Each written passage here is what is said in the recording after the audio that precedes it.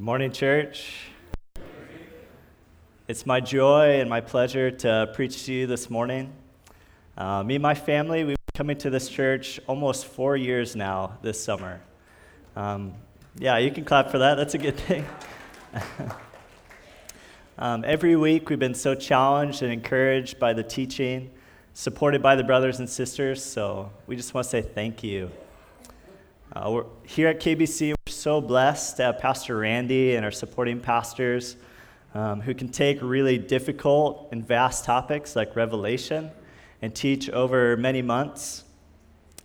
I don't have that same gift or time with you today, so my sermon's going to be a little bit more direct. However, I've crafted this plan because I want to be your favorite guest speaker, that just entirely by getting you out early to lunch, I'm going to do that. I guess that's okay to clap. I won't tell Randy. I think I heard the pregnant moms even say amen in the back there. All right, so how many of you have favorites, specifically thinking about people? Could be past, could be present. Some say you shouldn't even pick favorites. I would say those people are wrong because Jesus had favorites. Not that we should love people less, more, or treat people differently, just that we identify and connect with people, some more than others. One of my favorite people has always been Peter. Peter was one of the 12 disciples of Jesus, but he was also part of this close inner circle of the people that knew like the inmost parts of Jesus. Even if you don't know Peter of the Bible, you know a Peter. He's that charismatic guy. He's fun to be around. He's the one at parties everybody's around and he's telling stories. However, his enthusiasm, it gets him in trouble sometimes.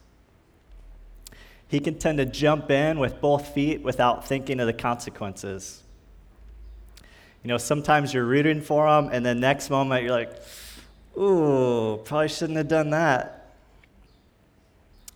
These rises and falls of our Bible heroes, though, it's part of their humanity.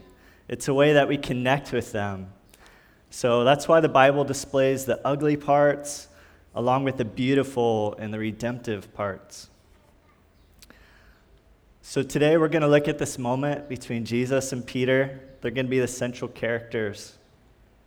And then we're going to reflect on how it's relevant to our own relationship with Jesus. Would you pray with me? Holy God, we thank you for life and breath that we have. We thank you that your grace and your love is greater than our sin and our selfishness, Lord. Father, would you take my weakness now and be glorified in it, Father, through the teaching of your word? Would you, by your Spirit, Father, help us to understand your truth and your words and how to apply them? Would you be with our leaders over on Lanai? Would you strengthen them and give them wisdom and words to be able to teach the children over there, that they might receive and see your love, Father? That when they come home from camp, Lord, that they would have lasting memories of what you've done for them and how you showed them your love and your compassion. We ask these things in your name, Lord Jesus. Amen. We're 5 minutes in, I already need a drink. Sorry. All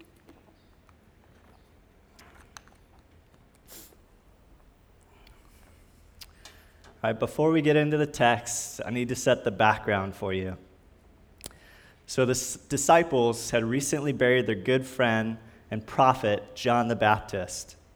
He was gruesomely beheaded.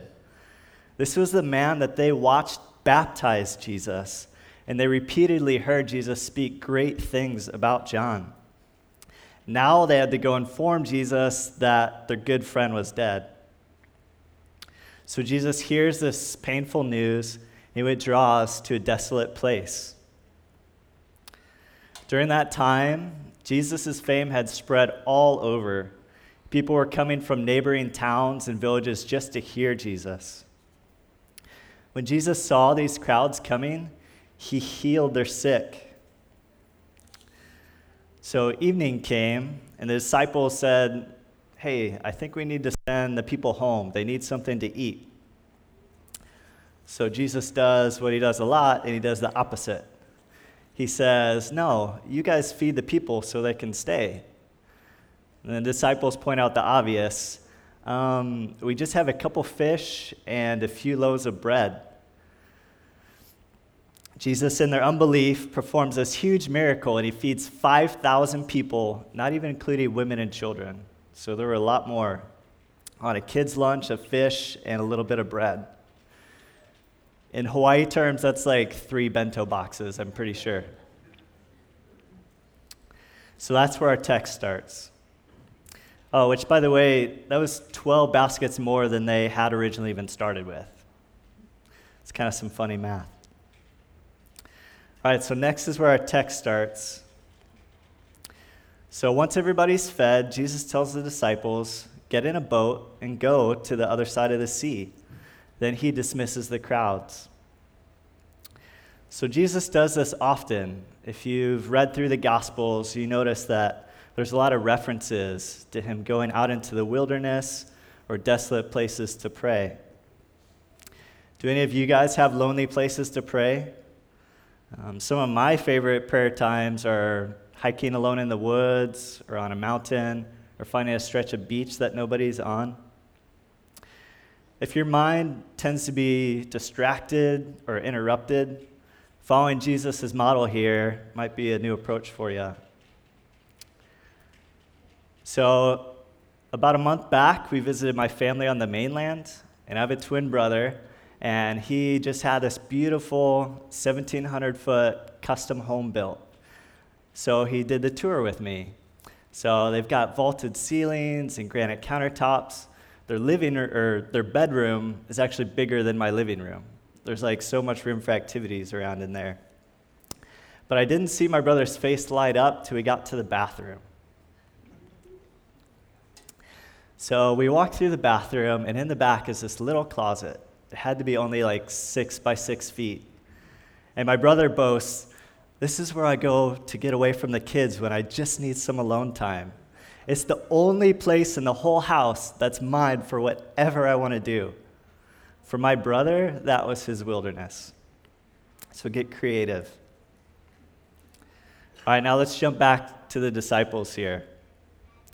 Jesus had told them, "Get in a boat and go to the other side of the sea." Their boat was a long way from land at this time, being beaten by the waves, and the wind was against them. Do we have any paddlers in here? I think you guys just like punishment. Have you ever tried to make progress and the waves are huge and the wind is blowing against you? I see a few nods. So I've only been out paddling a couple times. It was calm, there was no wind.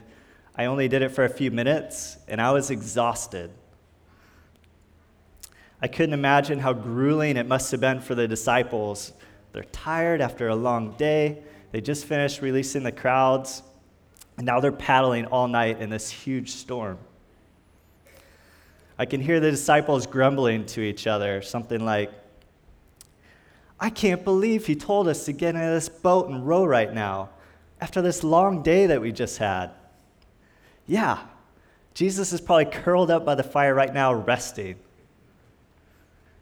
"I've got blisters covering my hands, and it's freezing cold." "Oh, I've already thrown up 10 times, and we're still not there." You know, who knows what they actually said in those moments, but just human nature tells me they're not at their best right now. I want you to get that image and just sit in the boat with the disciples right now, to feel what they must be feeling in that moment. Then in verse 25, Jesus finally comes walking on the sea. Let's read that together. "And in the 4th watch of the night, he came to them, walking on the sea. And when the disciples saw him walking on the sea, they were terrified and said, 'It is a ghost!' And they cried out in fear." So the 4th watch, somewhere between 3 and 6 a.m. That means the disciples have been struggling on the water from sunset all the way till then. I don't know about you, but that's not a popular time to be awake. It's spooky enough on its own when you're not deliriously exhausted or fearing the storm that you're in.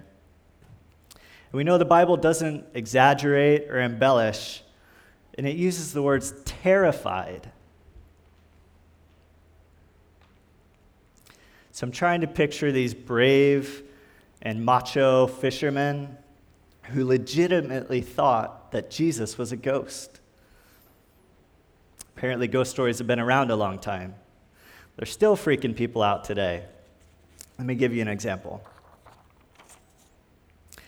So late at night, when I come home from working, I come back, every light in the house is on, every window and door is bolted shut, and then I go in and greet my wife.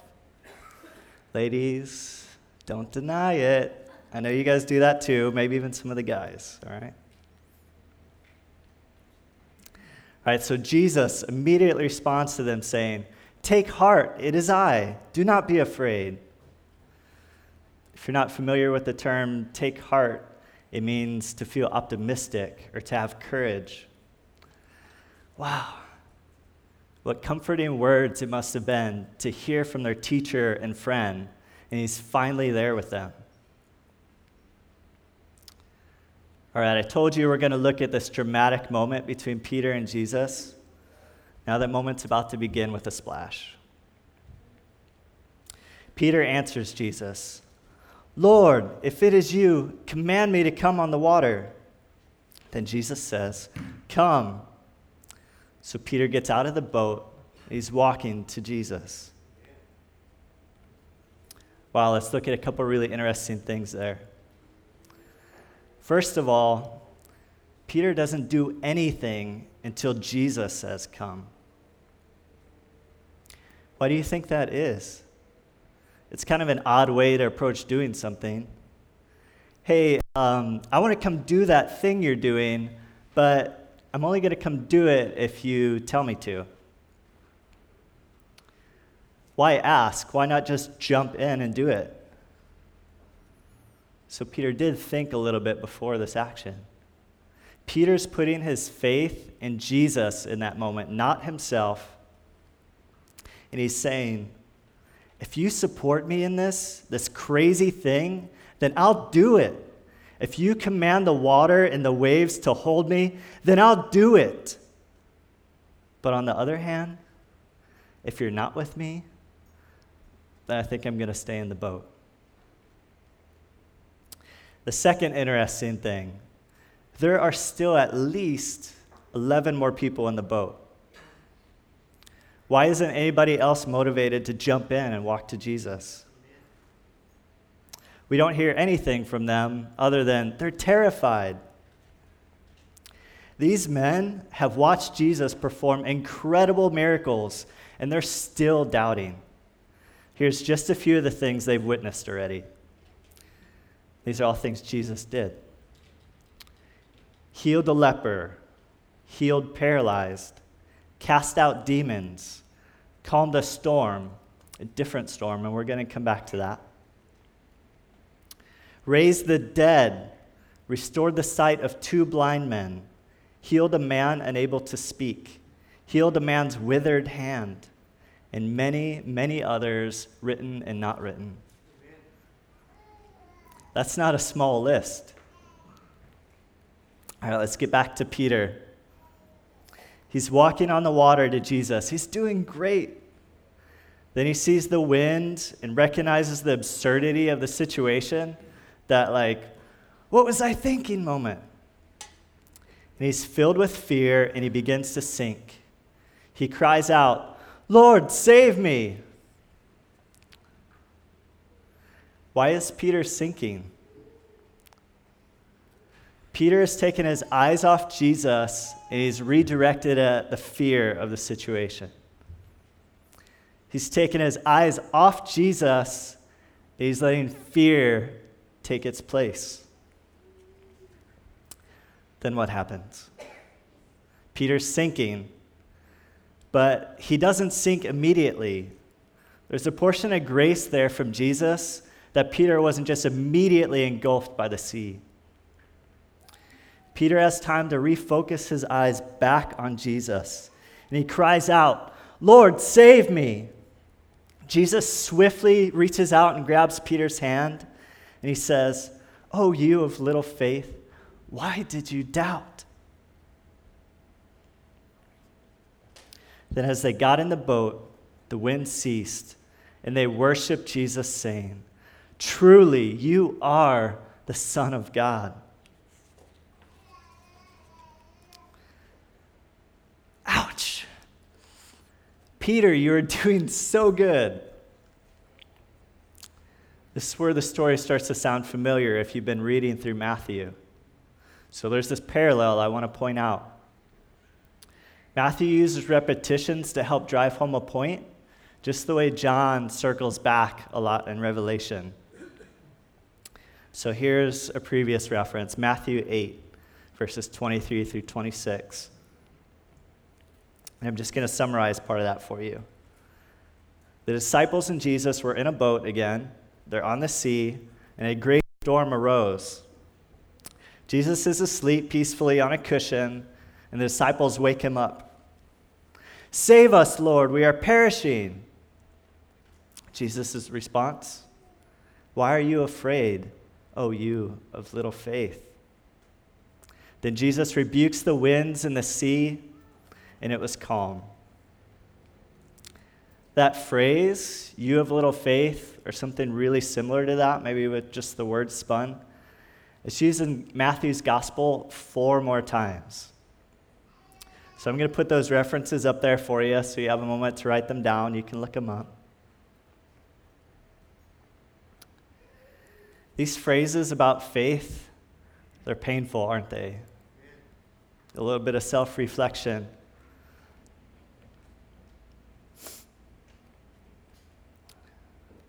So these examples, they're not just for Peter. They're not for the disciples observing in the boat only. It's for you and me as well.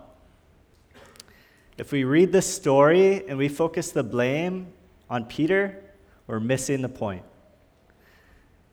Peter at least had some faith. He got out of the boat.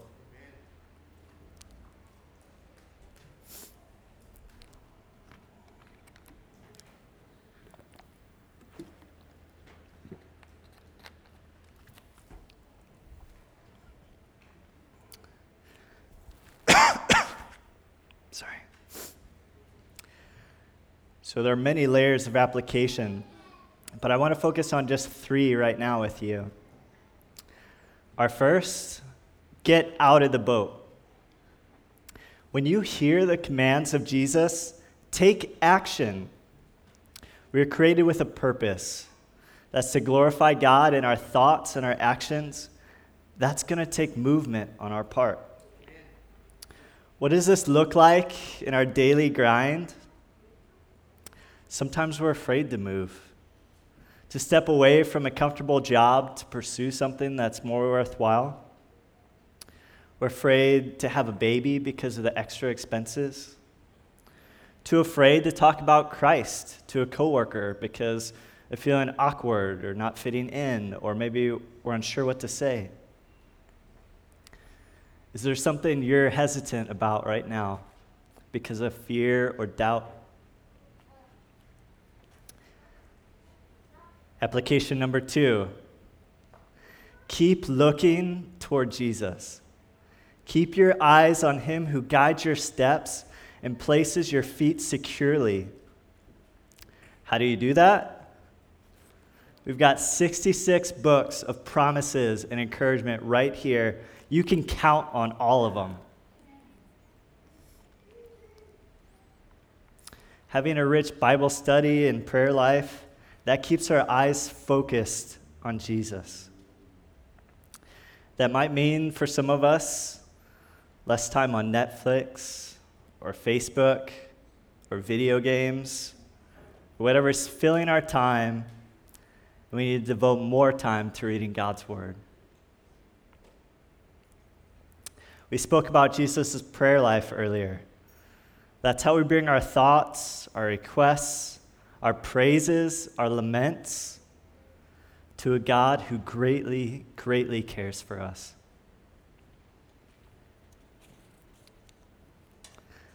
Third point, when you are sinking, cry out to Jesus. Some of you are in really difficult times today. You or a loved one have painful afflictions or illness. Maybe you lost your job or divorced from a spouse, or a loved one has passed. These are very real, painful, difficult, every adjective you want to say, experiences. And they take a lot of time to get through.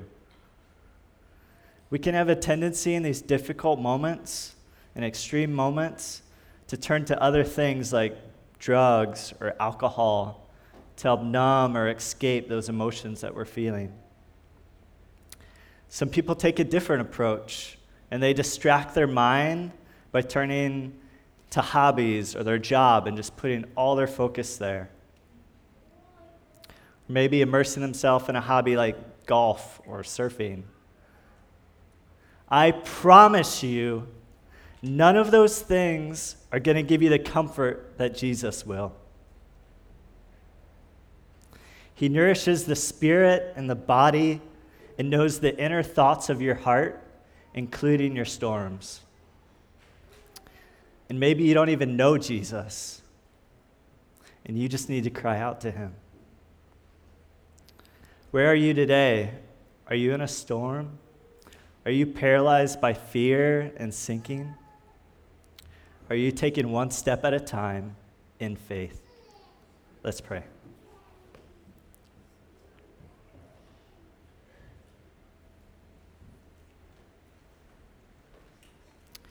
Holy God, we thank you for your faithfulness and your kindness, that your words are true, they are eternal, Lord, and we can count on you, that we can find our rest in you in the most dramatic and uncertain circumstances. Father, would you help us through your Spirit to turn to you when we're drawn away by fear and uncertainty, Lord? Would you, in your kindness, turn us back? Would you be merciful to us in that, Lord? We thank you that we have hope, Lord, that we know that these afflictions, these troubles, they are not forever, Father. One day, Father, things will be perfect and we will rest in you in eternity. Would you help us till we get there, Lord? Would you help us to find peace and hope now in our hearts, even though days can be a struggle? We love you, God. We thank you. In Jesus' name, amen.